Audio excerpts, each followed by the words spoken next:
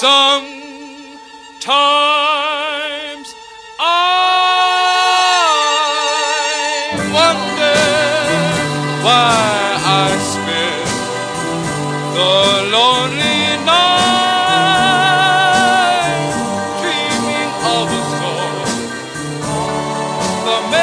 Welcome to Subtle Beast, everybody. I am your host, Foltz. With me, as always, my brother from another mother, Mr. Steve Apostolopoulos. How are you, my friend? Foltz, I feel good, man. How are you? I feel great. Steve and I have been in the studio today recording a lot of different things.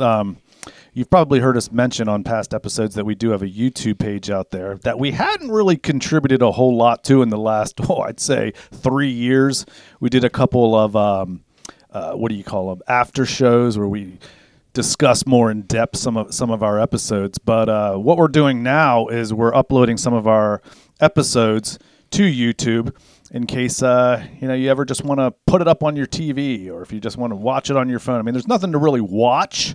It's mostly just audio, but we have we put up a couple pictures in there, but we just want to be able to reach a broader spectrum of listeners, and YouTube seems to be the ticket.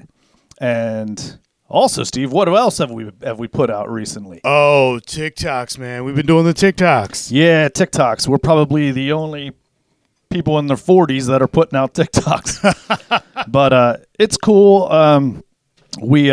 You have to go out and check it. If you have a TikTok, or if you want to just pick it or pull it up and download it, we can be found at Subtle Beast PC on TikTok, and of course on YouTube we just we're as a Subtle Beast podcast. But go out there at TikTok. We only got 2 videos out there, but check them out, share them with people. They look really simplistic, but let me tell you, the one that we uploaded today took us probably well over an hour to do, trying to get different shots. We changed the ideas, and you'll probably see a theme going on the first 2 TikToks we put out, and we may stick with that platform, and it's just another way for us to promote our podcast with throwing in maybe a little of our favorite movies, maybe a little bit of our favorite TV shows. So check it out. But I'll give one little spoiler alert. If you're hoping to see me and Steve's mugs show up in these TikToks, as of yet, with the 2 that we've put out, we haven't done that yet. But, that's right. But we're pretty proud of what we put together. They may not be the most technical in the world, but they're just good fun. So check them out and share them with your friends and family. And if you have kids, have them pull up their TikTok, because I guarantee you that they probably have that. But so we were working on that, and now we're working on our show. And today we got something special, because if you recall, if you listened to our last episode on genetic modification, we said that our next episode was kind of going to coincide with that. And obviously you can tell from the title that we're going to be talking about psychopaths and sociopaths. And well, Steve, why don't you talk a little bit about the gen mod? And I know that you want to talk a little bit about the precog. Yes. So as far as this show, it's going to be cool. We're going to go over some newfound information that just came out really recently. And as that gets developed, we'll talk about how we can maybe better our society, or possibly debate whether we should even do some changes here coming up. So that's all I want to say about it at this point in the show. We'll talk about it kind of as it develops. Yeah, so we'll go into like the ethical standpoint of it, right? Because and what we meant by like precog, if you're not familiar with the Tom Cruise movie, what is the name of the movie, Steve? Minority Report. Yeah, Minority Report. And basically, in that movie, they're arresting people before that they've even done something. So how can you go about prosecuting or arresting somebody for something that they haven't done yet? So we're going to touch on that, and we're going to dive right in here to the differences and similarities between psychopaths and sociopaths. So scientists, they have established a key biological difference between psychopaths and quote-unquote normal people. Now, the research found that a stratum region of the brain was on average 10% larger in a psychopathic individual compared to a control group of individuals that had low or no psychopathic traits. Neuroscientists from the Nanyang Technical University in Singapore and the University of Pennsylvania and California State University, they've discovered a biological distinction between psychopaths and non-psychopaths. They were using a magnetic resonance imaging, or an MRI, scans. Scientists discovered that the stratum, an area of the forebrain, was 10% bigger in psychopathic people compared to a control group of individuals with a low or no psychopathic traits, which that's pretty incredible that they can identify them just based on the percentage of the size of the brain. 10% is pretty big. So that would be like having, well, I mean, and that's on the inside of your body. But if every psychopath had a wart or something that was very large on the outside of your skin, you'd be able to look at it and say, oh, there's a psychopath. Right. But now we're able to look through MRIs at people and say, oh, there's a psychopath. That's right. And one of the statistics that we came across from doing this research is that 1 out of every 100 people has psychopathic traits. Now, if you can imagine going to a concert or going to a festival or going to a play or going to see your kids play their musical instruments or sing in their choir, there's a lot more than 100 people in there, which means that there's probably a handful of people in there that have psychopathic traits. Now, psychopaths, or those with psychopathic qualities, are people who have an egotistical and antisocial disposition. This is often characterized by a lack of guilt for their actions, a lack of empathy for others, and in some cases, criminal tendencies. The stratum, which is the part of the forebrain, the subcortical region of the brain that encompasses the whole cerebrum, coordinates numerous elements of cognition, including motor and action planning, decision-making, motivation, reinforcement, and reward perception. Now, previous research has shown that psychopaths have an overactive stratum, but the influence of its size on behavior has yet to be confirmed. The new research demonstrates a significant biological difference between people who exhibit psychopathic tendencies and those who do not. While not all people with psychopathic qualities end up violating the law, and not all criminals satisfy the criteria for psychopathy, there is a strong association. There is also significant evidence that psychopaths is associated with more aggressive behavior.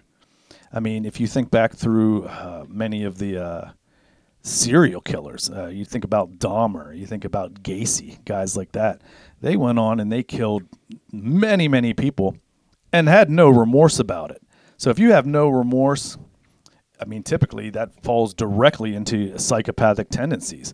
So if they don't have any remorse, they're not even really thinking about the consequences, is what I think and what I understand. Well, also with that, you have to think about the new age of serial killers, which is live gun shootings. Like right. When you have school shootings or a mall or a parade, those people that are doing that, they fall into the same category. It's just the newest wave of that hitting our society. Right. And, you know, there's a lot of theories out right now about a lot of the mass shootings that are going on, that these people may even be part of like a government project, maybe even like MK Ultra and such, which we discuss in past podcasts. So if you're interested in that, go check it out. We are going to be putting out one on MK Ultra probably here within the next few months or so.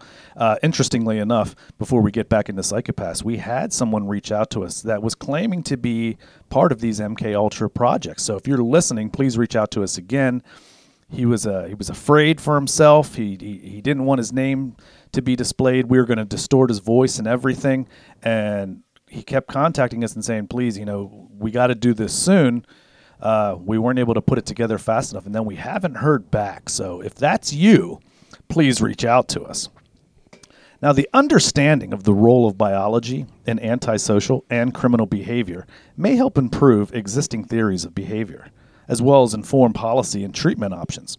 To conduct their study, the neuroscientists scanned the brain of 120 participants in the United States and interviewed them using Psychopathy Checklist Revised, a psychological assessment tool to determine the presence of psychopathic traits in individuals.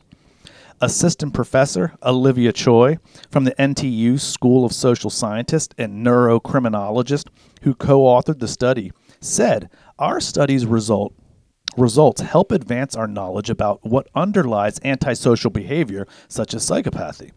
We find that in addition to social environment influences, it's important to consider that there can be differences in biology, in this case the size of the brain structure, between antisocial and non-antisocial individuals." Now, just because maybe you don't like to go out all the time or be hanging out with anybody, don't worry. That doesn't necessarily mean you fall into the category of antisocial. People always joke around, I'm kind of antisocial. You're not. You just would rather stay home. Dude, I was in college and I took, it was Psych 101. Psych 101. First day we go in there, the teacher says, "We're going to go over a lot of mental illnesses, and you're going to think you have every one of them. You don't. It's just what we're studying right now. So don't go running off to a psychiatrist or a shrink and telling them, I took a Psych 101 class, and now I think I have this, this, and this." Right. That's kind of like someone that has a cold or the flu, and then they start looking up and they're like, "Oh my gosh, I think I have cancer," or I think I have Ebola, or whatever. It's just, you don't, and don't read too much into it. Exactly. Now, there's a professor named Adrian Rain from the departments of criminology, psychiatry, and psychology at the University of Pennsylvania, who co-authored the study. They stated, because biological traits, such as the size of one's stratum, can be inherited to a child from a parent, these findings give added support to neurodevelopment perspectives of psychopathy, that the brains of these offenders do not develop normally throughout childhood and adolescence. Which begs the question, going back to gen modification or genetic modification. If a man or a woman ends up having a child with somebody else who is a confirmed psychopath, is that something that we should allow? Within the world's governments, different governments in different countries, because that goes hand in hand with the precognition. Should we be allowing this based off of things that people haven't even done yet? Such as, should that child be brought into the world without genetic modification, or should these people even be, quote unquote, allowed to have offspring? Because, I think we could all agree that less psychopaths in the world would be great. But on the same token, just because you're a psychopath doesn't necessarily mean that you're going to act on it. So it opens up a whole lot of questions. Now, I would firmly say, I'll use myself as an example. If I was a confirmed psychopath and me and my wife had a child, and there was a genetic modification to be able to check to see if they do carry that trait or if their brain is going to be 10% bigger, and they were able to go in and remove that, I would definitely be a proponent and be an advocate for removing that gene or that protein so that they wouldn't grow up to be a psychopath. Because whether or not they're going to act on it in a criminal nature, you don't necessarily want them to grow up to be antisocial or to even have these dark thoughts all the time, because that could trigger even more things such as depression. And then now we're talking about medications getting added in. I, for one, would want that to be removed. I don't think that we should prohibit anybody from procreating. That's a choice that people have, and I don't think that any government should ever be involved in that decision. But it's something to think about. My opinion is very similar. I think that if we're able to identify this 10% enlargement in the stratum in the brain, and every psychopath has that, there should be a way for us with medical science, because I'm a huge fan of medical science, to eliminate that in future generations. So I'm not saying that if you have that now that anything should happen to you, but it should just not go forward. Correct. If we have the technology to be able to remove psychopaths from our day-to-day life across the globe, like I said, I'm for it, because we could really lessen the crime and all the violent situations that take place in our day-to-day lives. Steve, do you want to talk about Professor Robert Shug? Let's see here. Professor Robert Shug from the School of Criminology, Criminal Justice, and Emergency Management in California State University, Long Beach, who co-authored this study, added, "The use of psychopathy, checklist revised, is a community sample remains a novel scientific approach, helping us understand psychopathic traits in individuals who are not in jails and prisons, but rather in those who walk among us each day."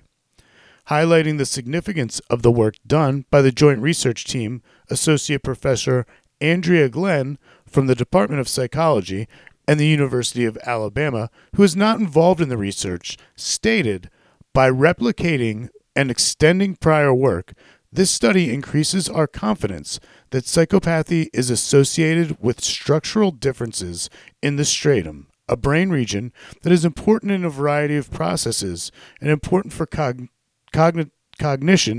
and social functioning. Future studies will be needed to understand the factors that may contribute to these structural differences." I'm liking it. So they're going pretty deep there. They're saying that it's probably true that brain structure changes things for people. I mean, I would think so. Now, they go on to say that the results of the study that were published recently in the peer-reviewed academic publication of the Journal of Psychiatry Research. I mean, and this was done as early as in June of 2022. Now, the bigger stratum, larger appetite for stimulation, through analysis of MRI scans and the results from the interviews to screen for psychopathy, the researchers linked having larger stratum to an increased need for stimulation through thrills and excitement and a higher likelihood of impulsive behaviors. The stratum is the part of the basal ganglia, which is made up of a cluster of neurons deep in the center of the brain. The basal ganglia receives signals from the cerebral cortex, which controls cognition, social behavior, and discerning which sensory information warrants attention. Now, in the past 2 decades, the understanding of stratum has expanded, yielding hints that the region is linked to difficulties in social behavior. Previous studies have not addressed whether the stradial enlargement is observed in adult females with psychopathic traits. The neuroscientists say that within their study of 120 individuals, they examined 12 females and observed, for the first time, the psychopathy was linked to the enlarged stratum in females, just as in males. In human development, the stratum typically becomes smaller as a child matures, suggesting that psychopathy could be related to the differences in how the brain develops, which I think is interesting that they decided to do females as well, because when it comes down to a serial killing and such, which would go hand in hand with acting out on this criminal behavior, there's not too many, as far as I know, throughout history of women serial killers. But that's not to say that a woman that's a psychopath that has these antisocial behaviors and has this craving for stimulation and thrills and excitement doesn't end up, turning around and killing her spouse or, God forbid, her entire family just one day snaps, because that doesn't typically get categorized as a serial killer. But you never know. So I'm glad that they were able to isolate that it's not just in one person, or as far as a male or female. Now, the assistant professor, Choi, he suggested a better understanding of the stradium's development is still needed. Many factors are likely involved in why one individual is more likely to have psychopathic traits than another. Psychopathy can be linked to the structural abnormality in the brain that may be a developmental in nature. At the same time, it's important to acknowledge that the environment can also have effects on the structure of the stradium. So if you live in a high stress area, or let's say that you're being abused as a child, that could tend to have you turn off something in your mind or have you be able to deal with stress in a whole different way, that eventually it doesn't even bother you, or that you may even start to like it and be like, you know what, I'm going to carry out these same behavioral traits that I learned in my environment. So again, it can be a really slippery slope on how these psychopaths are created, if you will. Now, Professor Rain added, "We have also known that psychopaths go to the extreme lengths to seek outward rewards, including criminal activities that involve property, sex, and drugs. We are now finding out that the neurobiological underpinning of this impulsive and stimulating behavior in the form of enlargement to the striatum, a key brain area involved in rewards. The scientists hope to carry out further research to find out the causes of the enlargement of the striatum in individuals with psychopathic traits." That's good, man. That is good. That is.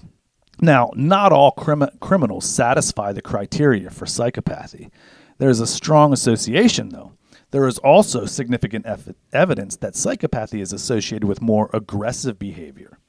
The understanding of the role of biology in antisocial and criminal behavior may help improve existing theories of behavior, as well as inform policy and treatment options.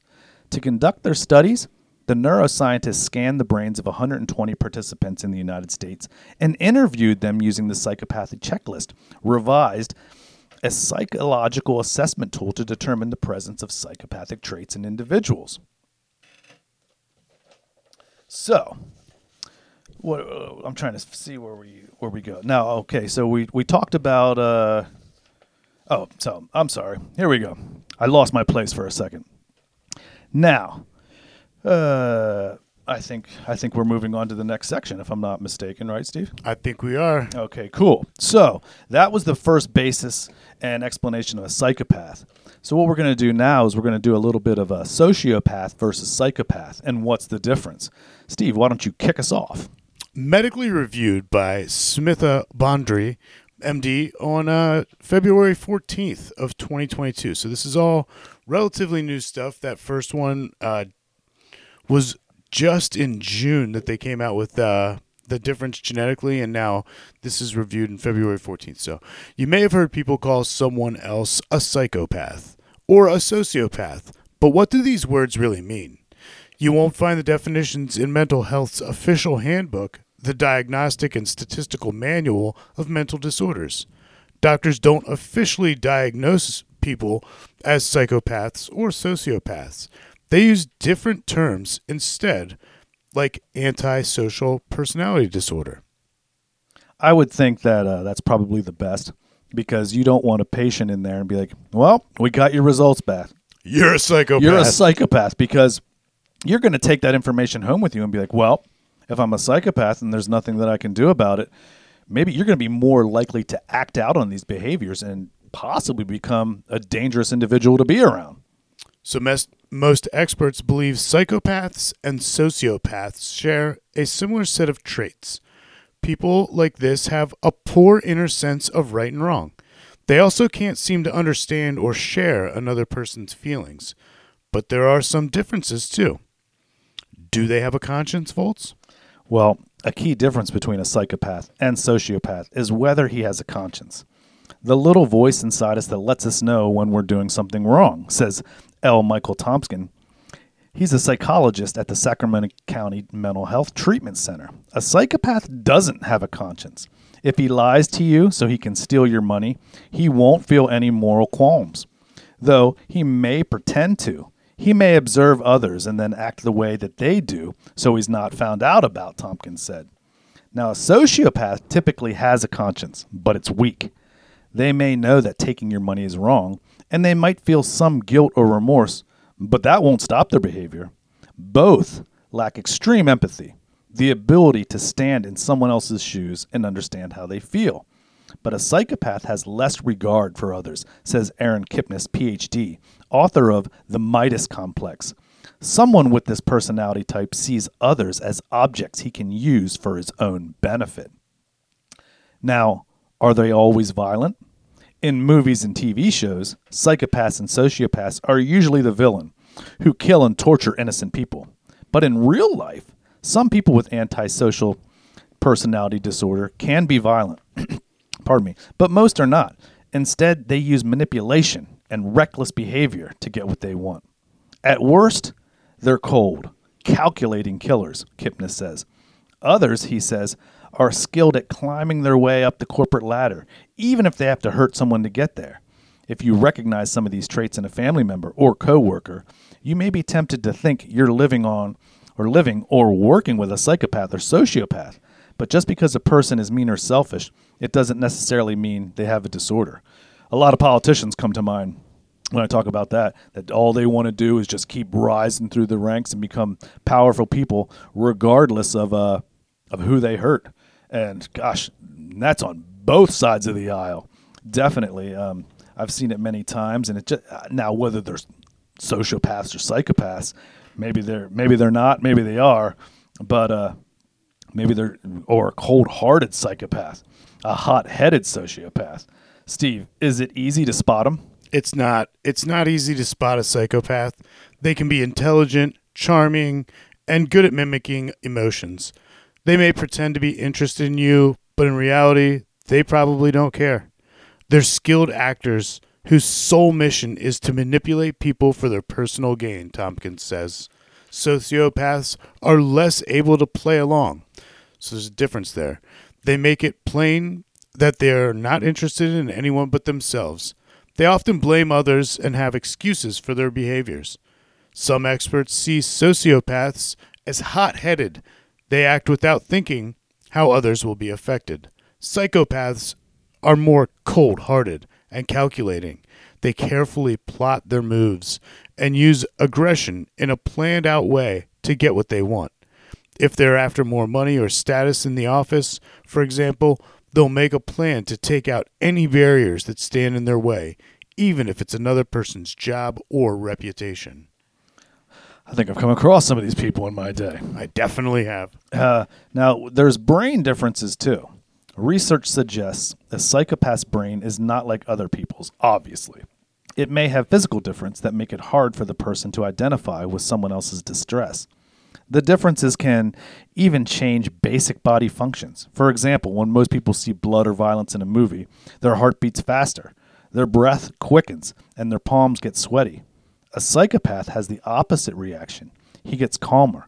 Kipnis says that quality helps psychopaths be fearless and engage in risky behavior. They don't fear the consequences of their actions, they say, which again goes to show that if a psychopath, if they're craving killing, that they're just going to do it, because not only do they not care, they often tend to think that they're smarter than everybody else and that they're not going to get caught.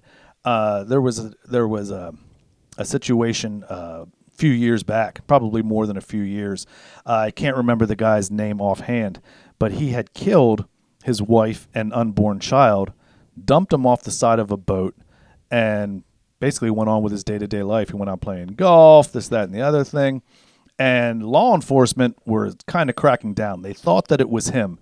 He even went on like Diane Sawyer's interviews and such. And you could tell that he was carrying these psychopathic traits, because they would ask him questions and they would be talking about his wife and the dead baby that they found washed up on the shore. And not one tear was ever shed from this individual.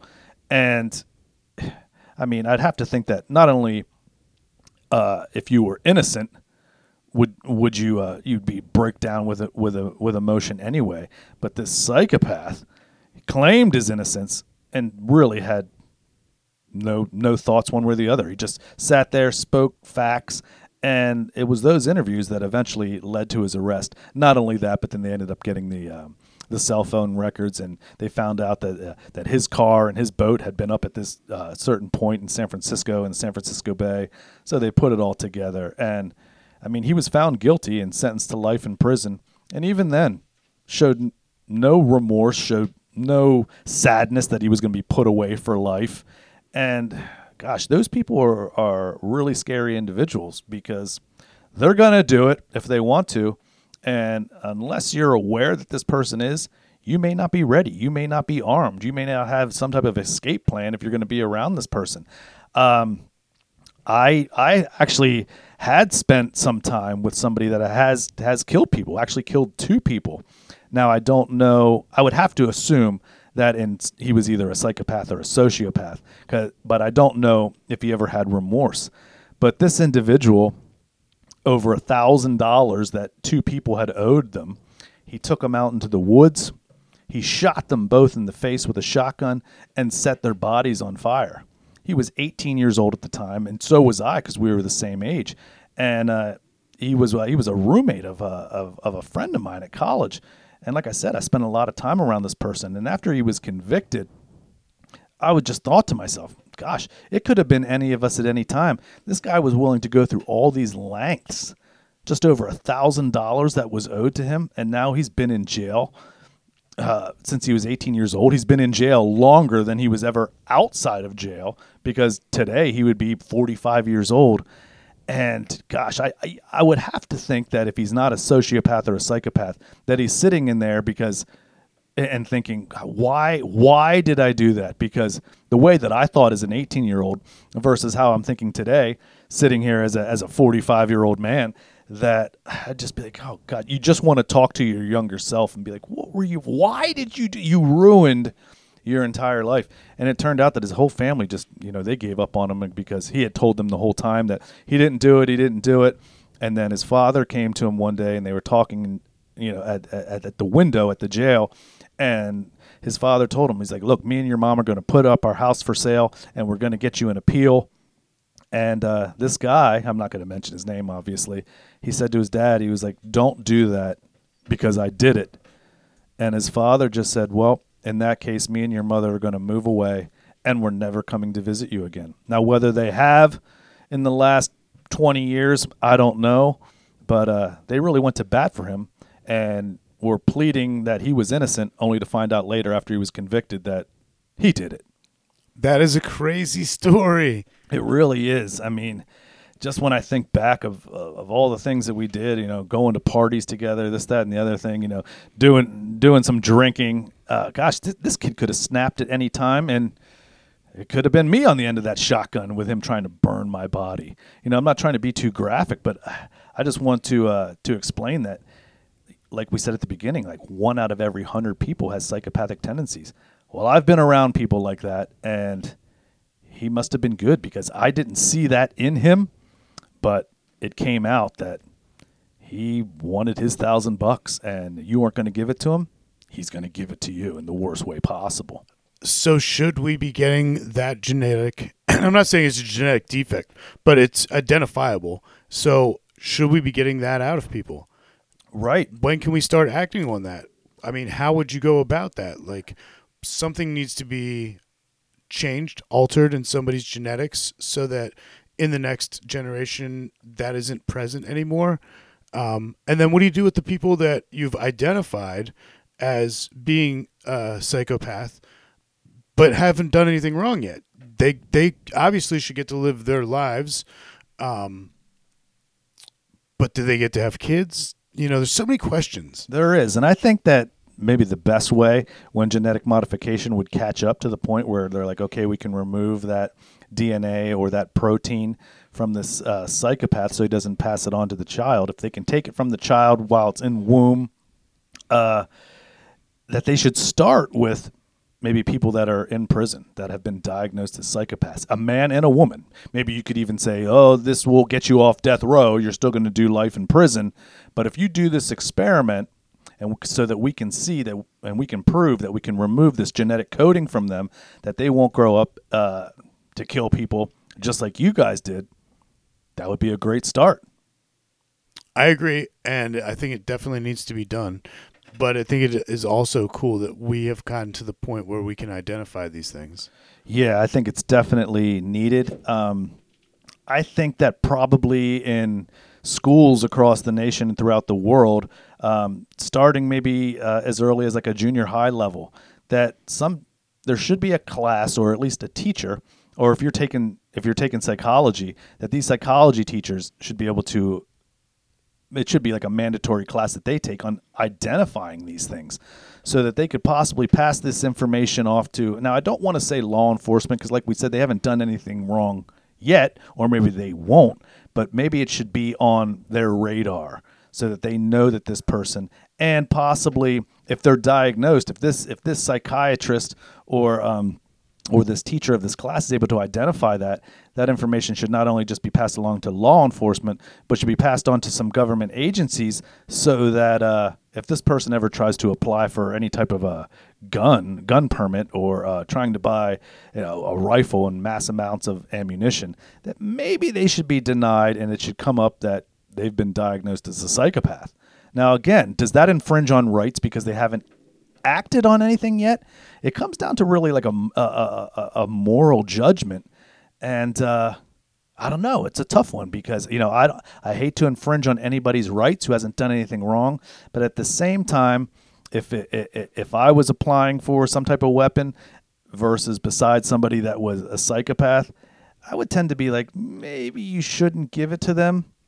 But again, that's precognition, and should they be punished? And also, there's a line. So if it's a 10% stratum increase in a normal brain to a psychopath, do you cut off the 9% guys? Like if it's a 9% increase, that guy can buy a gun, but the 10% guy can't? Yeah, it opens up a whole lot of doors and different discussions and different ways of trying to keep humanity safe from these psychopaths that are looking for a thrill. And who knows? I mean, if they're able to come up with genetic modification to remove these proteins or gene from the DNA, maybe they'll be able to identify that this person's a psychopath in the way that they're antisocial, but they pose no threat to humanity. Can it get to that point? And some people might say, well, that sounds kind of complicated. Well, think about the 1980s, if you were alive then, versus the technology that we have today. It's vast. It's humongous. Because I can remember as a kid thinking, wouldn't it be awesome if you were talking on the phone and you could actually see the person on the other end? It is. That's pretty awesome technology. Come forward a lot that they do have FaceTime now, and me wanting that so much as a child, now I never even use the technology, but it's there in case you want to use it or need to use it. So I don't know. I don't know what the right answer is. I mean, that's up for you guys to decide on what you think. And if you want to reach out to us on YouTube or on TikTok, send us a message and or give us your opinion. Should these people that are identified that haven't done anything wrong yet be penalized in any way, such as being able to not purchase a weapon or being separated from society or being on some type of government watch list? Now, again, like I said, I'm all for freedom and for rights, but at the same time, what if you were that doctor making that decision, or you were that government official making that decision, and you were like, nah, just go let them be able to purchase it because they haven't done anything wrong yet, and then indirectly through that decision, one of your family members gets killed by this person, and you could have stopped it, but didn't. That could head you down a really dark hallway. Or imagine if you were that psychopath and you have been manipulating people your whole life. You get to this point, you manipulate your way through it, and you get to the other side of it, and you're like, I can't believe they sold me this gun. I feel like I'm going to kill a lot of people with this gun. I can't believe they did it. I can't believe I slipped through the cracks again. Or if you did have this trait and they denied you of some right and you weren't planning on killing anybody, could that trigger you to then do it? Be like, oh, you know what? The government stopped me from doing this, or my doctor stopped me from being able to obtain this, that, or the other and take away some right. Well, now I'm going to take it out on them. So it begs the question, did you create that indirectly? It's fascinating, same time scary, especially with the stat of 1 out of every 100 people carries a psychopathic or sociopathic tendency.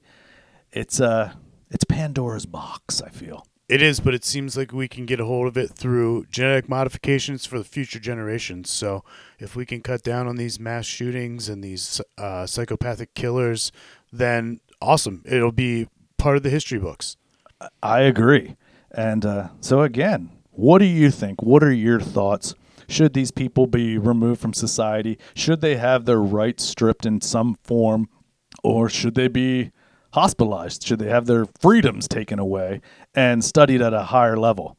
And let us know if you want, when you reach out, what your thoughts are on when genetic modification reaches that level.